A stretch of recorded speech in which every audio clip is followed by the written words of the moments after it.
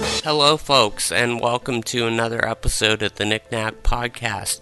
Season 11, Episode 34. I had a nightmare last night, and I'm going to talk a little bit about the waking nightmare that is happening right now, particularly pertaining to the internet. So we'll talk about that, as well as a number of other things, I'm sure. Guest starring in this episode is Angela the cat, who is making noise in the background, and I can't do anything about it. So let's get started. Grab your favorite tobacco product, grab your favorite beverage. We'll be right back.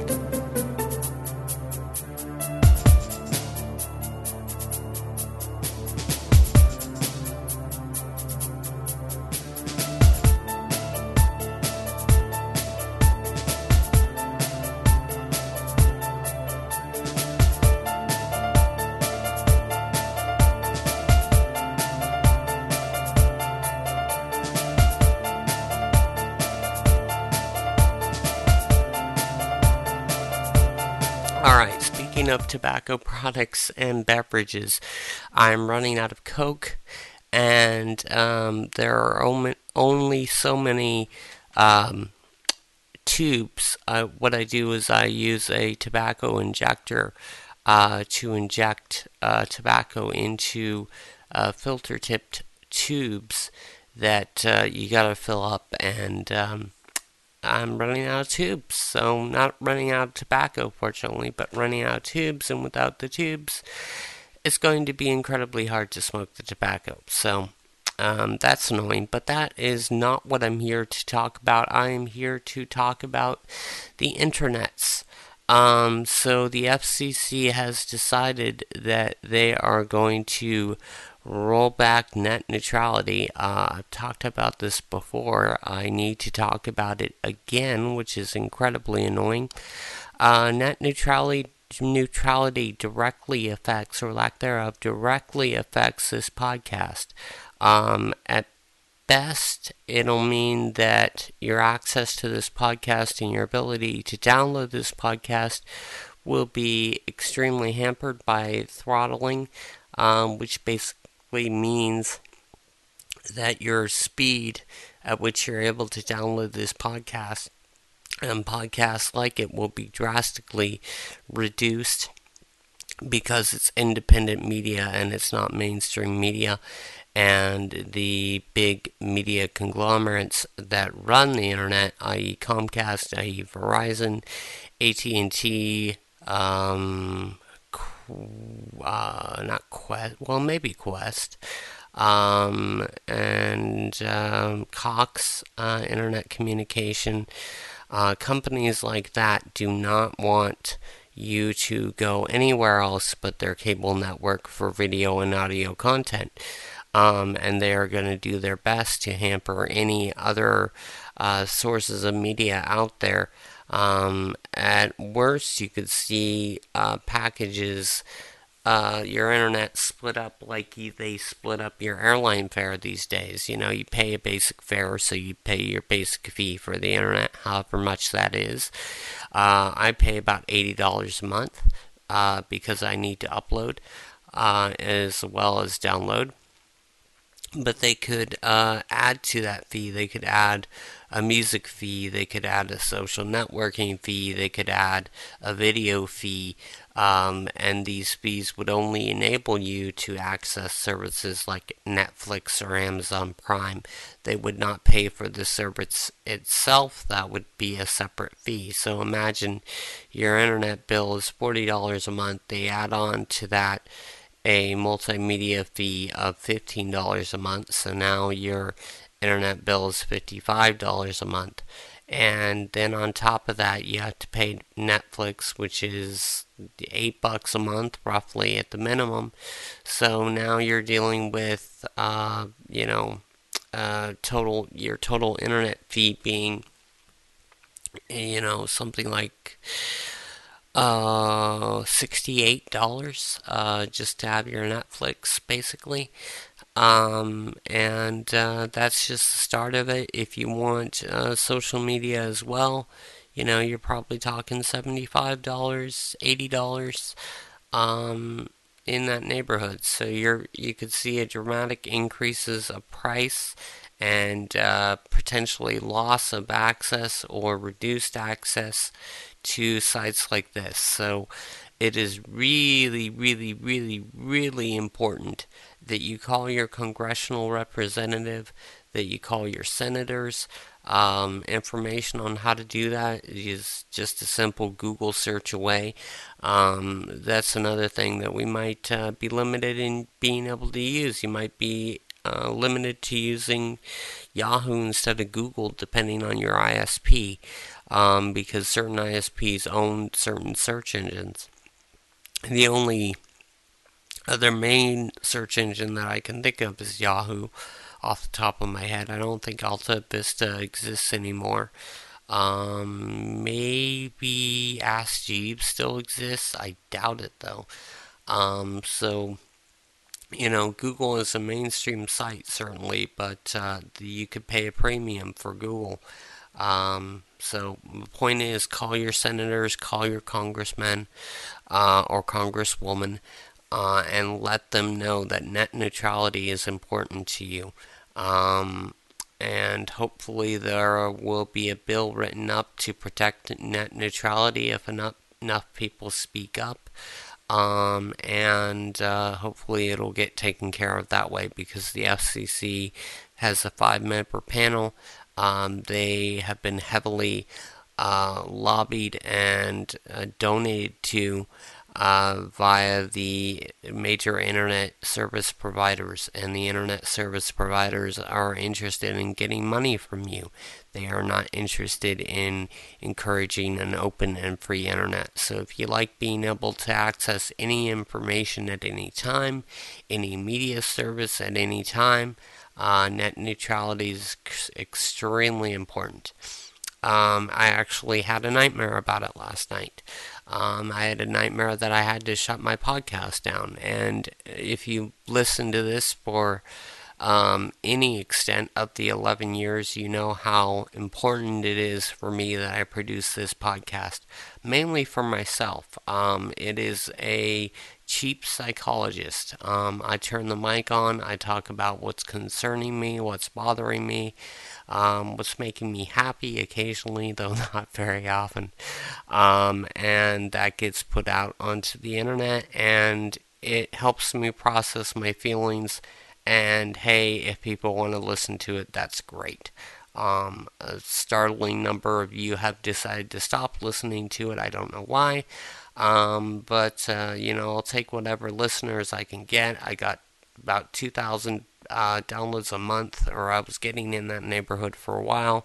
It's gone down to the hundreds of downloads. So I call you guys my fives of listeners, because TBTL, another podcast that I frequently listen to, which is owned by American Public Media, which is part of the NPR sort of network, so they're probably okay, but they have the corner on reporting their listeners as tens of listeners, so that's their thing. So I have fives of listeners. So that was what my nightmare was about. Other things that have been going on, I have really noticed through talking to my psychologist that a lot of the things that define me are encouraged by validation from other people. Basically, an external locus of control. Um, and this is okay to some extent. A lot of people, especially in media, kind of measure their success or failure by other people's reaction to what they do. But in my case, you know, there's this question, particularly surrounding the Thanksgiving dinner table. And it's Thanksgiving as I record this. More about that in a minute. Um, it's like, so what are you doing for a living? You get that question all the time, especially as somebody younger. I generally, to most people, explain that I'm a podcaster, even though podcasting pays me no money. It costs me money. Um, but for most people that ends the conversation. For other people, they're going to ask, well, how does that pay you money? Does that pay you money? And of course the answer is no. So then they ask, well, how do you make your money? And then I have to answer, well, I rely on the government. And that can go into complicated and tricky places, places that I don't want to have to deal with in casual conversation. So I have to figure out how to spin and make myself look like a valued member of society when I talk to other people. And like I said, for most people, it's just saying a podcast. But for other people, particularly family members that have known me for a long time, that know I rely on the government for my continued survival, I have to quantify and qualify my reasons for existence. So there are a lot of things that I do for validation. I'm trying to say that I'm working on my music for validation. And that's somewhat true. I've revisited some of my music and some of my songs.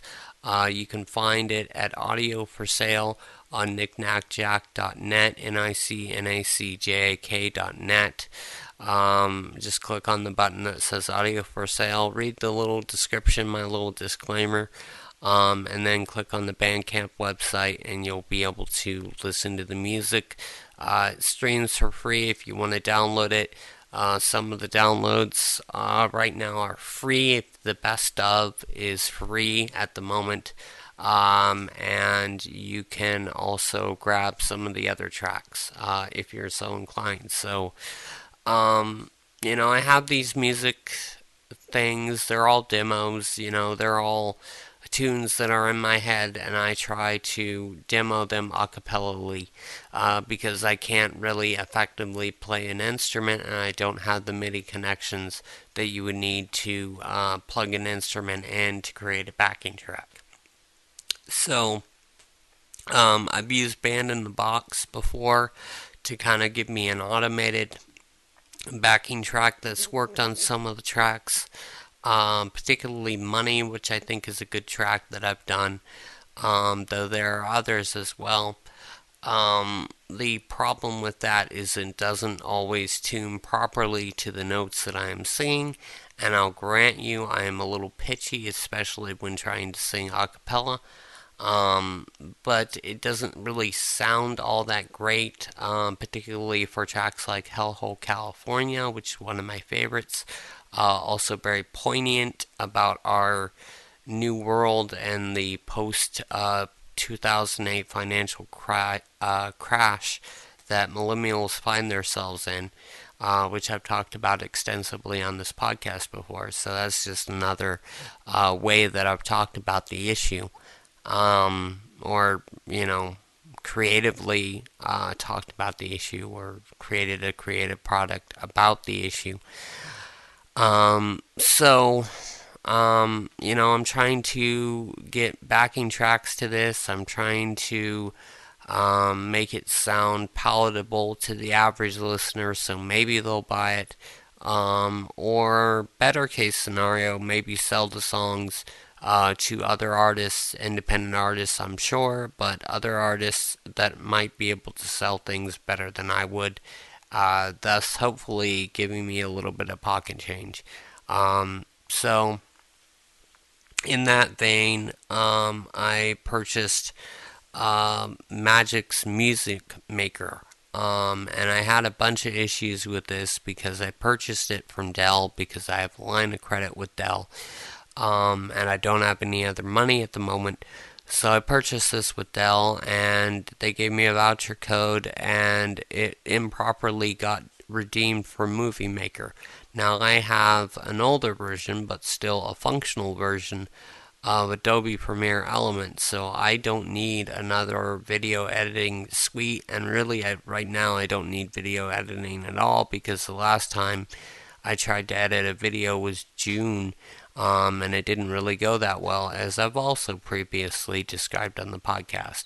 So I really don't need video, but I need audio. In this case, I need music. So I contacted Magic Support.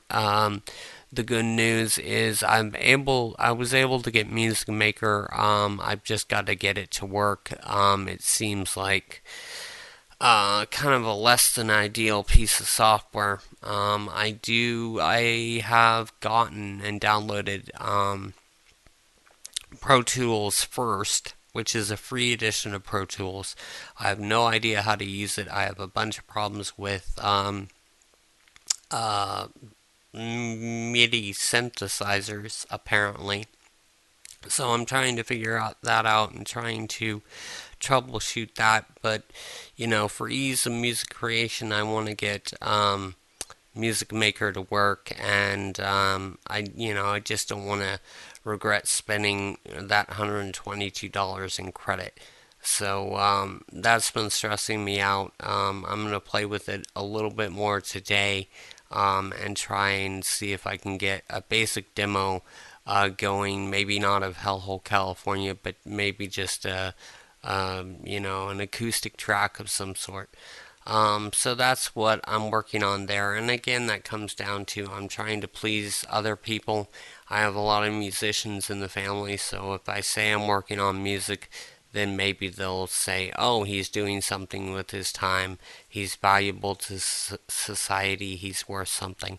But again, that's about pleasing other people. It's not about pleasing me.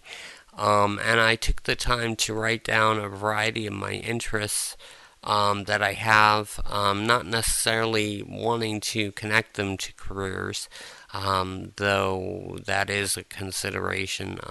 But because there's this old cliche, they say if you do what you love, then you'll never work a day in your life.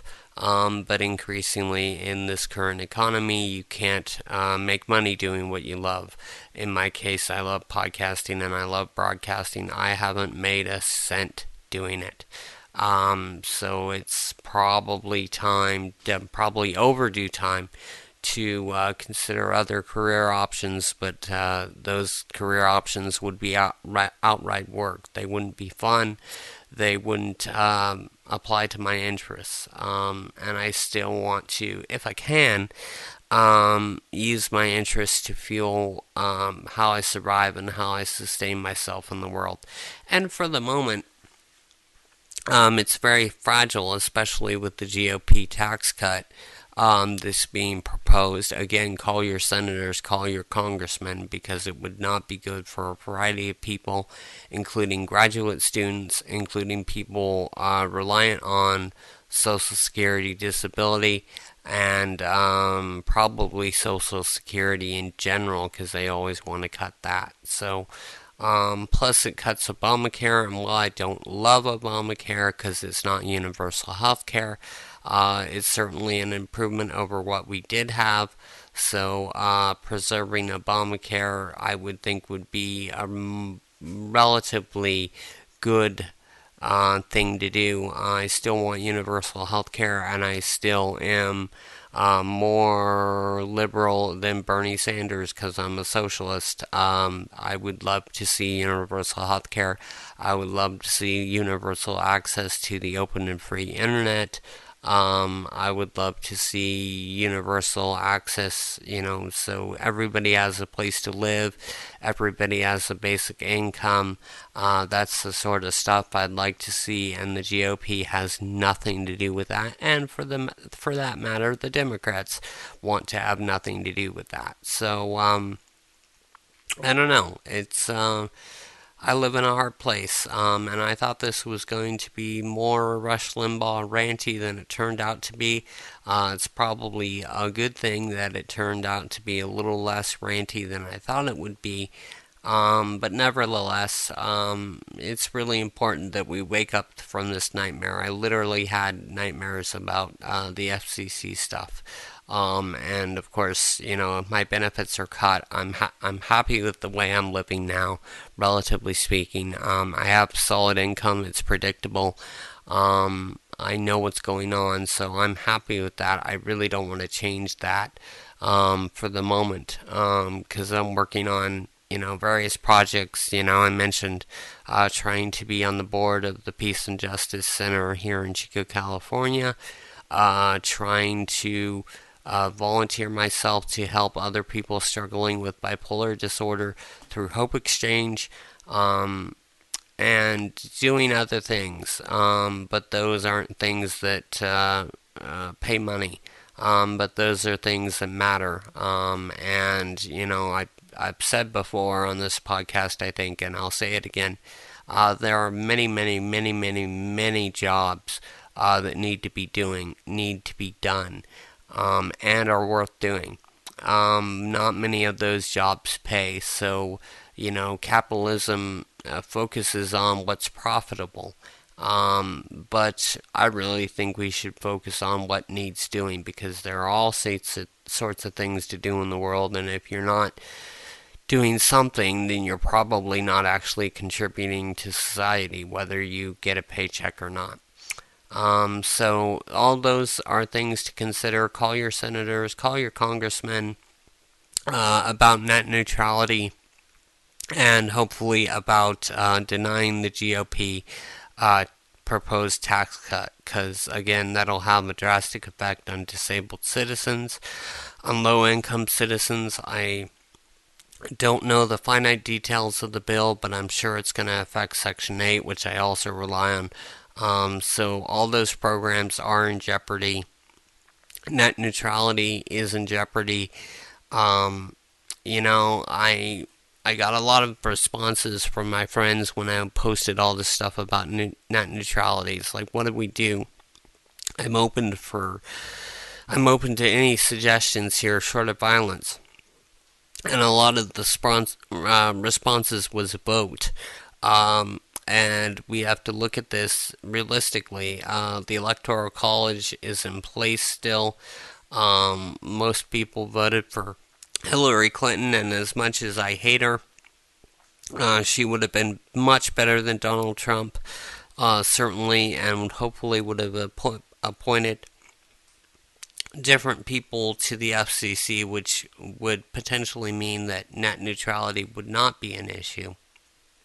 But instead, Trump and his cronies are threatening it, and we got a GOP tax cut on our hands that needs to be fought. And, the majority of people voted against her, or voted for Hillary and against Trump, but because of the Electoral College, the direct voting didn't work, and we're stuck with Trump. And that's not the first time that's happened in my lifetime.